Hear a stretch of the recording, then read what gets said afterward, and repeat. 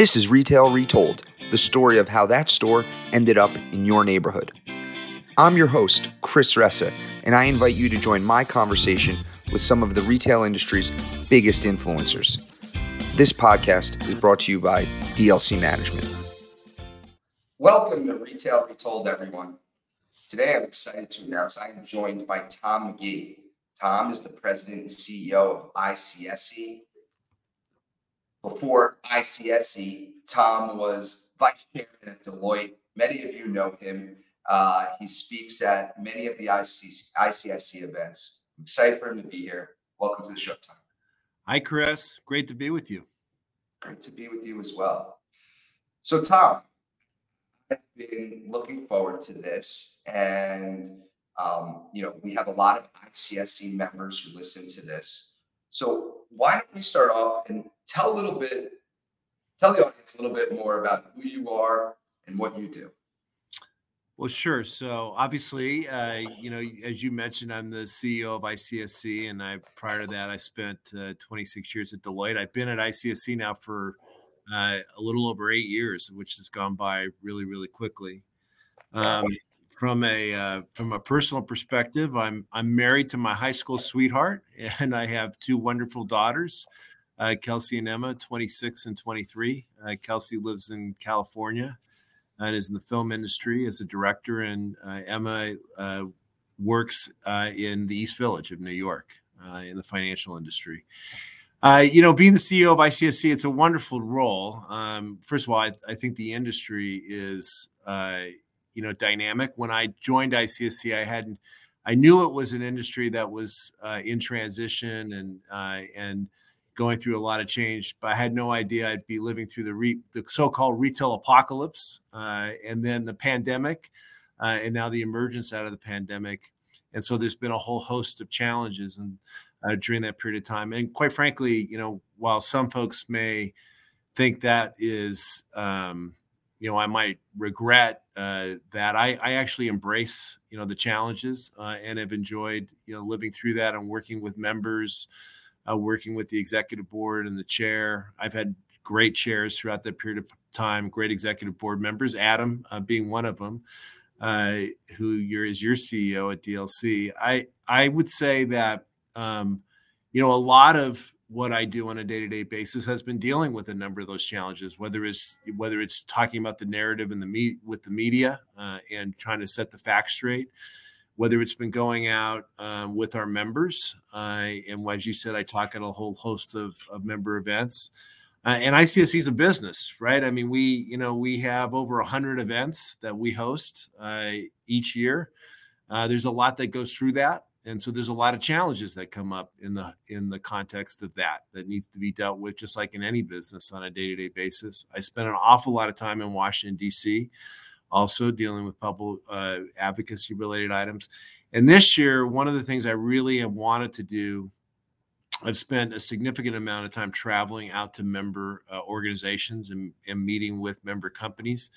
I haven't been out to DLC because I've been spending most of my time outside of the New York area. I wanted to get out of Tri-State and go outside where I sit and really talk to member companies. And so I've probably been to 35 or so member companies this year and talked to outside of events. I'm not talking about going to events and so forth, going to companies and sitting down and talking to member CEOs and understanding what's happening in their business, what their perspective on the industry is, where they think the challenges and the opportunities are, talking about the capital markets. And of course, this past year, this has been a year where there's been, a lot of different things have happened over the course of just the 10 months of this year. And, perceptions of where we are as an industry have evolved from what I might have heard in January to what I might have heard, 2 weeks ago.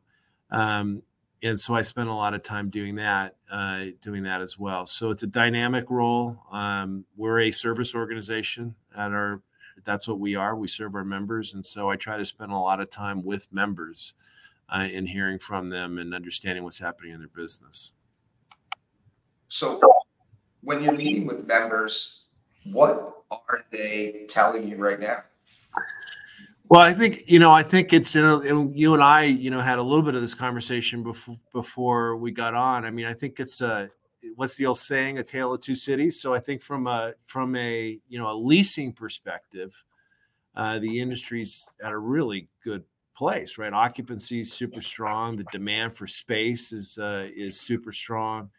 There hasn't really been a lot of new supply put in the market really since the great financial crisis over the last 15 years or so. So I think, generally speaking, demand for space and leasing demand is exceptionally strong right now. If you're trying to buy or sell a property or trying to refinance, that's different because the capital markets have been challenged over the course of the last 18 to 24 months, and you've just seen this rapid acceleration in interest rates. And I have a lot of gray hair. Well, if I had a lot of hair on my head, it would be gray. And so I remember an environment where the interest rates we have today are really, from an historical perspective, not all that high. But what has happened is that acceleration in rates in such a short period of time has been so dramatic that the market hasn't digested that change in rate environment. Really have kind of a mismatch of buyers and sellers and just valuations. So, Tom, you're going to all these members. Why don't you tell me, what are the members telling you? Well, I think it's it's a little bit of a tale of two cities, as the old saying goes. On one hand, occupancy has really recovered since the pandemic. Leasing demand is super strong. There's really been no net new supply put on the market over the course of the last 15 years since the great financial crisis. I'll give you a couple stats as it relates to that. Retail sales have almost doubled since the great financial crisis. U.S. GDP has grown by almost 10%. Our U.S. population has grown by almost 10%. U.S. GDP has grown by 30+% over that period of time. Shopping center GLA is almost unchanged since that point in time at a macro level. So there might be individual markets that have had net increases, but there's been a lot of other places where GLA has been taken offline, and so you have an exceptional amount of demand for space while you really have had no net new supply put on, as retailers are looking to grow on one hand and also looking to use space for multiple purposes. Stores are not just used for traditional shopping. They're used really in many cases as many fulfillment centers to fulfill online orders. So occupancy, leasing, strong, generally speaking. Some exceptions to that depending on the company, but generally speaking, strong. If you're trying to buy or sell a property, you're trying to refinance a property, that's more challenging for sure, given the change in the rate environment over a very short period of time. I have gray hair. If I had hair, my hair would be gray, and so I remember very vividly, a different kind of rate environment in the 80s and the 90s and even in the early 2000s. And really, these rates are not, from a historical perspective, exceptionally high. They're somewhat at kind of historic norms, but they're certainly high relative to what we've experienced over the most recent past. And what really has happened is you've had such a rapid acceleration of rates in such a short period of time. And so expectations of buyers and sellers are mismatched. People don't know how to value. Obviously, there's the whole impact on the banking system. And obviously we've seen the demise of some regional banks. And so all of that has put pressure on the system. And so if you're trying to refinance, if you're trying to sell, that's a much more challenging environment. So I think those are the two general trends from a macro perspective. Leasing demand strong, occupancies recovering very nicely from the impact of the pandemic. But, obviously capital market activity, as we all know, has really been challenged over the course of the last year plus. For sure. That leads us into the next piece. We mentioned that leasing demand and retailers' demand is strong. And you spend a lot of time talking to a lot of different organizations that are members, some that are not, really aggregating the data to really inform your membership as well as the media. And I think that brings us to, we're at this time of year that's really impactful to the retail industry, this holiday shopping. What is the consumer shopping plans as we head into the holiday season? Yeah, we expect a positive and solid holiday shopping season. So our forecast is for 3.8% retail growth. Not quite as strong as last year, but still positive. I mean, the consumer has been really, really resilient through the face of higher inflation and higher rates. And so we expect that to continue during the holiday season. Food and beverage will grow at a more rapid rate than that, 7.6% growth. That's really been the case even throughout the last year and a half or so. Food and beverage growth rates have been in excess of retail growth rates. And so we expect that to continue over the course of the holiday season. We define the holiday as October through December, so the last quarter of the year. So $1.6 trillion will be spent. And the reason we do that is because, the holiday season it's just become longer. I mean, people shop over a longer period of time. And so while the iconic days of, Black Friday and Super Saturday and so forth are still really important and so forth, they're important from a symbolic standpoint. Yes, they're important operationally, but they're not as important as they once were. People spend over a longer period of time. In fact, 1 out of every 4 folks that responded to our survey had already started shopping for the holiday in August. So they've done some holiday shopping as far back as into the summer. And one of the reasons is because they're really concerned about inflation. So, inflation is front and center in the consumer's mind. So while they're going to continue to spend, they're looking to take advantage of discounts. If they see something that's priced at what they think is a good price, they're going to hop on it right away and not delay to the end. Some folks might delay to the end. That's procrastinate. I'm probably being one of them. That's just a personal flaw, not a good shopping habit. But consumers in general are going to, it's a longer holiday season. They're going to hop on discounts. They're concerned around inflation, but they're going to continue to spend. The consumer's been super resilient.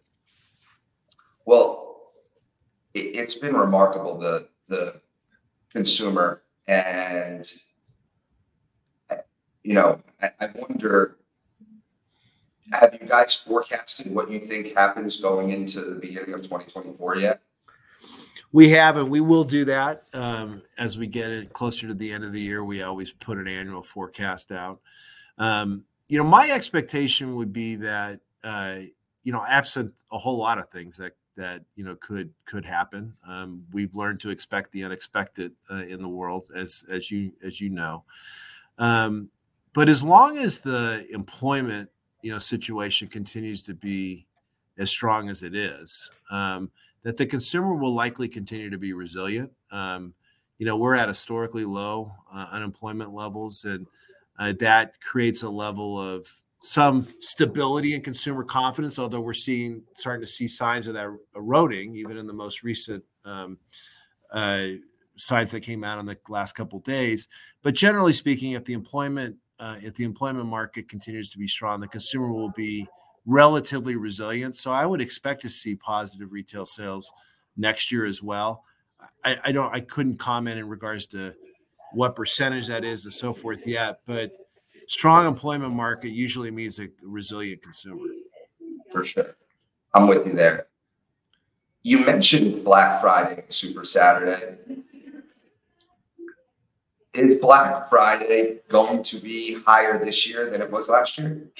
And do people still measure this? I think, are people still measuring, like, how was our Black Friday this year to last year? Does the street care? Do retailers care? I think symbolically, it's still important. I do a lot of media at this time of the year, as you know, and the first question I always get asked is, "What's traffic like?" I'll do a bunch of media on Friday, on Black Friday, and people will say, "What are the crowds like at the stores?" And they will take whatever video they have of whatever shopping center they were at, and they will extrapolate that to, the entire United States and say, well, the crowds are up or down from last year and so forth. So I think symbolically it still means something. But it's certainly not as meaningful as it once was from the financial performance of the industry, back to that concept that it's just a longer holiday season now. And there's just, and then, as you've seen, many retailers have closed their stores even on Thanksgiving because they want to give their teammates a chance to have the day off and so forth. So still important, but not what it once was, not as important as it was 10 years ago. Before you mentioned like this consumer, they're concerned about inflation, so that maybe they were even buying Christmas presents in the summer. That's a very baby boomer mentality. I don't think millennials and Gen Z have been purchasing like that nearly like the baby boomers had been purchasing like that, right? I remember that my grandmother would be asking what we want for Christmas in July, and I'd be like, what's going on here? But you mentioned inflation, and so one of the things to get to that 3.8%, are retailers going to have to be very promotional? Are we, and have you guys looked at that, I guess is my question, or are they going to be able to maintain price? I think that depends on the retailer. I think that generally speaking, we're, in the holiday season, there's always going to be a level of promotion and discount, right? I mean, that's just the nature of what happens. But I think in an inflationary environment, you're probably not going to see the level of discounting and promotions you've seen in the past. That's kind of just just because of the definition of inflation, right? So I don't expect this to be a heavy promotion discount kind of season, but there will be promotions and discounts because that's the nature of the holiday season, in a way to kind of entice consumers, et cetera. One thing you did say, by the way, it's not unrelated to the holiday, but we did do a Gen Z study on Gen Zs. And, for any of the ICSC, membership that's listening and so forth, you're interested, go on our website. I mean, we did a lot of promotion around this. I did a lot of media around it. Gen Z is an interesting, a very interesting demographic group. And I'm very bullish on Gen Z. I really think I think it's a fascinating generation, very hardworking, different than my generation for sure, but very pragmatic and financially responsible. And they are price conscious, and I think one of the reasons is they saw their parents go through the financial crisis, and they've lived through the pandemic and so forth. And so, Gen Z is a very pragmatic, financially responsible kind of generation. At least the early signs of that are around that. So they might have shopped earlier. We didn't ask the specifics around the generation, but I wouldn't be surprised if you saw some Gen Zs out there looking for discounts early, because they are pretty financially prudent. Fair enough. I hadn't looked at it that way. I've seen a lot of the media and the content you guys have put around Gen Z, and I think it is a generation to be excited about. I hadn't connected the dots to that, but appreciate those insights for sure. So one of the things you said that I think is interesting, and maybe people don't consider when they're thinking about holiday shopping, is you mentioned this food and beverage up. So why is food and beverage going to be up in the holiday season, and why does that matter? Well, man, obviously, increasing number of tenants in shopping centers are F&B related. So, it drives traffic to shopping centers, and that in turn drives traffic to retailers and so forth. So it's a virtuous circle. So I think that it matters from that perspective. But, post-pandemic, there's been tremendous growth in F&B. And I think some of it is just we weren't able to do some of that for a period of time during the pandemic, and a good portion of that is stock. And so that behavior of going out to eat, has stuck. And then you throw the holiday season in there, and during the holidays, that's when folks get together for, get-togethers with family and friends and work colleagues and so forth. And so last year it was even greater. Of course, that was really the first year that from the pandemic that you could go back to kind of business as usual as it related to that. And I think you're continuing to see that happen this year. So, again, I think it's all part of the consumers being resilient, strong employment market. This is the time of the year when people get together and celebrate. And there's still that pent up, look, we couldn't do it for 2 years, and we're still living on, the excitement of being able to get back together. I think you throw all that in the mix, and there's a lot of new great concepts out there too. I mean, a lot of good new restaurant and F&B concepts that exist. Yeah, for sure. There's a lot of new F&B concepts. And I think, feels like maybe it is the pandemic that, life revolving around food and beverage is just continuing to grow, whether that's through the holiday season, whether that's through date night, whether that's through, through any of a lot of the concepts that we're seeing, whether it's a Top Golf or a new pickleball or trying to create food and beverage around. People want food and beverage around the experiences that they're doing. So I think it's also good. Yeah. Well, food at the center of almost anything is usually good. Good food is a way to celebrate and share, positivity with each other. So for sure. All right. So I think that's a pretty good, what I would call summation of what's going on holiday. For a while though, we've had this narrative about physical retail, and we heard things like retail apocalypse.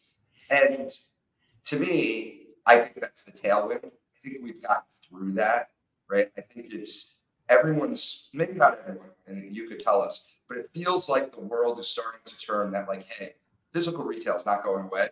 And not only is it not going away, it's important to the ecosystem of goods and services being sold. So to that end, how important is the role of physical retail today? Well, it's hugely important, right? I mean, retail is really the glue. It's where people build community. In so many ways, our industry is really the community centers that bring life to communities. And so I just think from a social perspective, it is incredibly, incredibly important. And then you talk about all the, the financial impact and economic impact as it relates to the generation of sales tax and property taxes that fund, all the first responders and public services and so forth, which is enormously important. We're the largest source of those types of local tax dollars that go into local communities. And so it's enormously important. And I do think you're right. I think, retail for so long was the sector within the commercial real estate space that nobody wanted to touch. And its past was a lot greater than its future, and et cetera, et cetera. And I think that narrative has changed for sure. And people, realize the importance of the sector and the revitalization of the sector. I think in so many ways the pandemic was so challenging and difficult. But if you would have imagined that coming out of the pandemic, when we're in the midst of the pandemic, people couldn't go shopping in many cases for a long period of time, or it was discouraged for a long period of time. And certainly food and beverage, getting together in restaurants, so was discouraged. And so we had this sense of, oh my goodness, the industry was already under stress, and now look at the stress we're under. And now you fast forward, and the industry is in a much stronger place today than it was when it went into the pandemic, and it accelerated so many changes that needed to take place. And so now you're at an occupancy that is back to pre-pandemic levels. Leasing demand, as I mentioned, is exceptionally strong. And so I think that we're at a very good place. And there's other sectors in commercial real estate that are being much more challenged. There certainly are. I think what the market, whether it's the media, Wall Street, I think what they were looking for is we had to prove our case to them that retail wasn't going away. And I think the as things come out and came out, like the halo effect that ICSC put out, as things came out that we were fulfilling from store, as things came out like the cost of customer acquisition in e-commerce, as digitally native brands started opening stores, as the lack of supply continued to be, stay, or the supply muted for new construction in retail space, all these factors have led to pretty robust retail performance. And I think that was the proof that Wall Street and the media and all other pundits really needed to see to believe in retail. And I think what happened is we proved it. When you're not able to go to a physical store because of government restrictions, yet majority of retail sales are still happening at a physical store. It's quite remarkable, and I think that really shed light on how strong and how important physical retail is for America. Yeah, you're absolutely right. Look, I mean, we know the ceiling, right? We know the ceiling because we lived through it in the pandemic, and we know people wanted to come back and shop too. So, and we've seen that and experienced that. And so you're absolutely right. I agree with everything you said. And in regards to Halo, which Halo studied, we did Halo, a first Halo report, then a second Halo report. And that was really the studying of the convergence of the physical and digital world, and really the interdependency upon stores and online shopping in stores. And we are going to be releasing another Halo report in about a month. So that'll come out.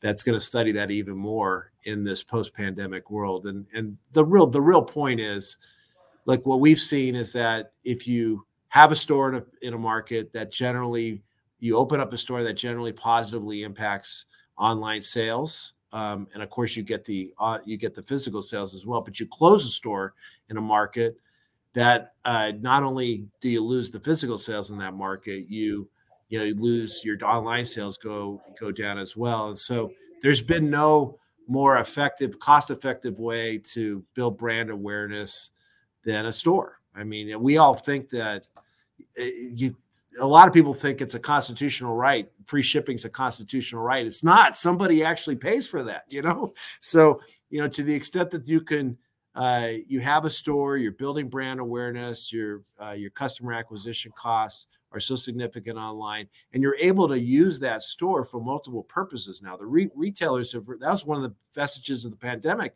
was really learning to use those stores in multiple ways. That's why you've seen curbside pickup and click and collect really explode. And that just is so important to a retailer's profit margin, right? I've eliminated the shipping costs. I've encouraged the consumer, made it easier for the consumer to come to my store. And so I've used that as a fulfillment center. Of course, if I can get them to the store, they may actually convert into additional sales as well. So that is I think a really, really important story around the importance of physical retail. Totally. All right, Tom, this has been awesome. I guess last question. Are there any trends or insights or anything you're thinking about hearing that we haven't talked about that might be interesting for the listener as it relates to retail, the physical store, holiday shopping, any of it? Well, I think there's a lot of things. I mean, we touched upon a lot of stuff. I do think that, if you think about the conversation we just had, which is, kind of the convergence, the real omni-channel world that we talked about for years is really coming to fruition. And that's going to have a lot of implications for retail going forward. Store configuration will evolve. And so the way a store is configured will evolve. parking lot configuration will evolve as a result, right? Curbside pickup, quickly. You want the consumer to be able to get in and out really quickly. So I think you're going to see a whole host of things happen on that front. And that's on the positive side. On the negative side, one of the biggest issues we have to deal with as an industry, both from a public advocacy standpoint, a public awareness standpoint, at the local and the federal level, is organized retail crime as well. And so I think you're going to, you have seen a lot of attention placed upon that issue. And I think you're going to continue to see a whole lot of emphasis placed upon that issue. That's probably a whole nother conversation we could have at some other point in time around things that need to happen to, address that issue in a more effective way. Yeah, that organized crime is certainly a whole other topic, and it is a challenging one, no doubt. And I'm going to take you up on that, and we should talk about that maybe in the new year. We'll sure. Set something up. Awesome. You got it. All right, Tom. Really appreciate you coming on. You shared some really good insights. Love the stats. I have 3 fun questions for you. Are you ready? Okay. Sure. Okay. Shoot. All right. Question 1. What extinct retailer do you wish would come back from the dead? Oh boy. Well, my very first job was at Kmart, and so I would have to say Kmart because there's just an emotional connection there. I was in charge of rows 11 through 24 at the Kmart store in La Puente, California, the city of industry, which is right next door to where I grew up, La Puente, California. So I have a emotional connection to Kmart because I worked there for many, many years. Amazing. Kmart. Hundreds of guests that have come on. I don't think anyone said Kmart number 1. Well, they probably didn't work. They didn't have the emotional connection that I had. So. And what aisles was it? 11 to what? 11 to 24. It was all the household goods, paper towels, all cleaning solution, all that kind of stuff. Those were the best. Those shelves were always fronted, Chris. They were always fronted. That's amazing. I love it. Great answer. Okay. Question 2. What is the last item over $20 that you bought in the store? Definitely running shoes. So I'm a triathlete. I just did a triathlon in Atlantic City about a month ago. And so I bought a new pair of running shoes because I wear them out pretty quickly. So running shoes, pair of Saucony running shoes. Got it. What store? It was a running store in Basking Ridge, New Jersey, a local running store. Very cool. Okay. Last question, Tom. If you and I were shopping at Target and I lost you, what aisle would I find you in? Definitely the electronics, probably around the TVs because, I first of all, I love television. And second of all, if there was if I was shopping, I would probably be at the same time thinking about whatever game was going on, and I'd want to know what the score of the game was. So I'd always make a point of meandering around televisions and so forth to see what's going on in a football game, a basketball game, a baseball game, a golf tournament, whatever's going on. So probably you could find me over in electronics where TVs are being sold. Fantastic. Tom, this has been wonderful. I really appreciate it. Thanks for doing this, and look forward to seeing you at New York ICSC. Thanks, Chris. Appreciate the opportunity. Thank you for listening to Retail Retold. If you want to share a story about a retail real estate deal that you were a part of on our show, please reach out to us at retailretold@dlcmgmt.com. This show highlights the stories behind the deals from all perspectives, so it doesn't matter if you are a retailer, broker, entrepreneur, architect, or an attorney. Also, don't forget to subscribe to Retail Retold so you don't miss out on next Thursday's episode.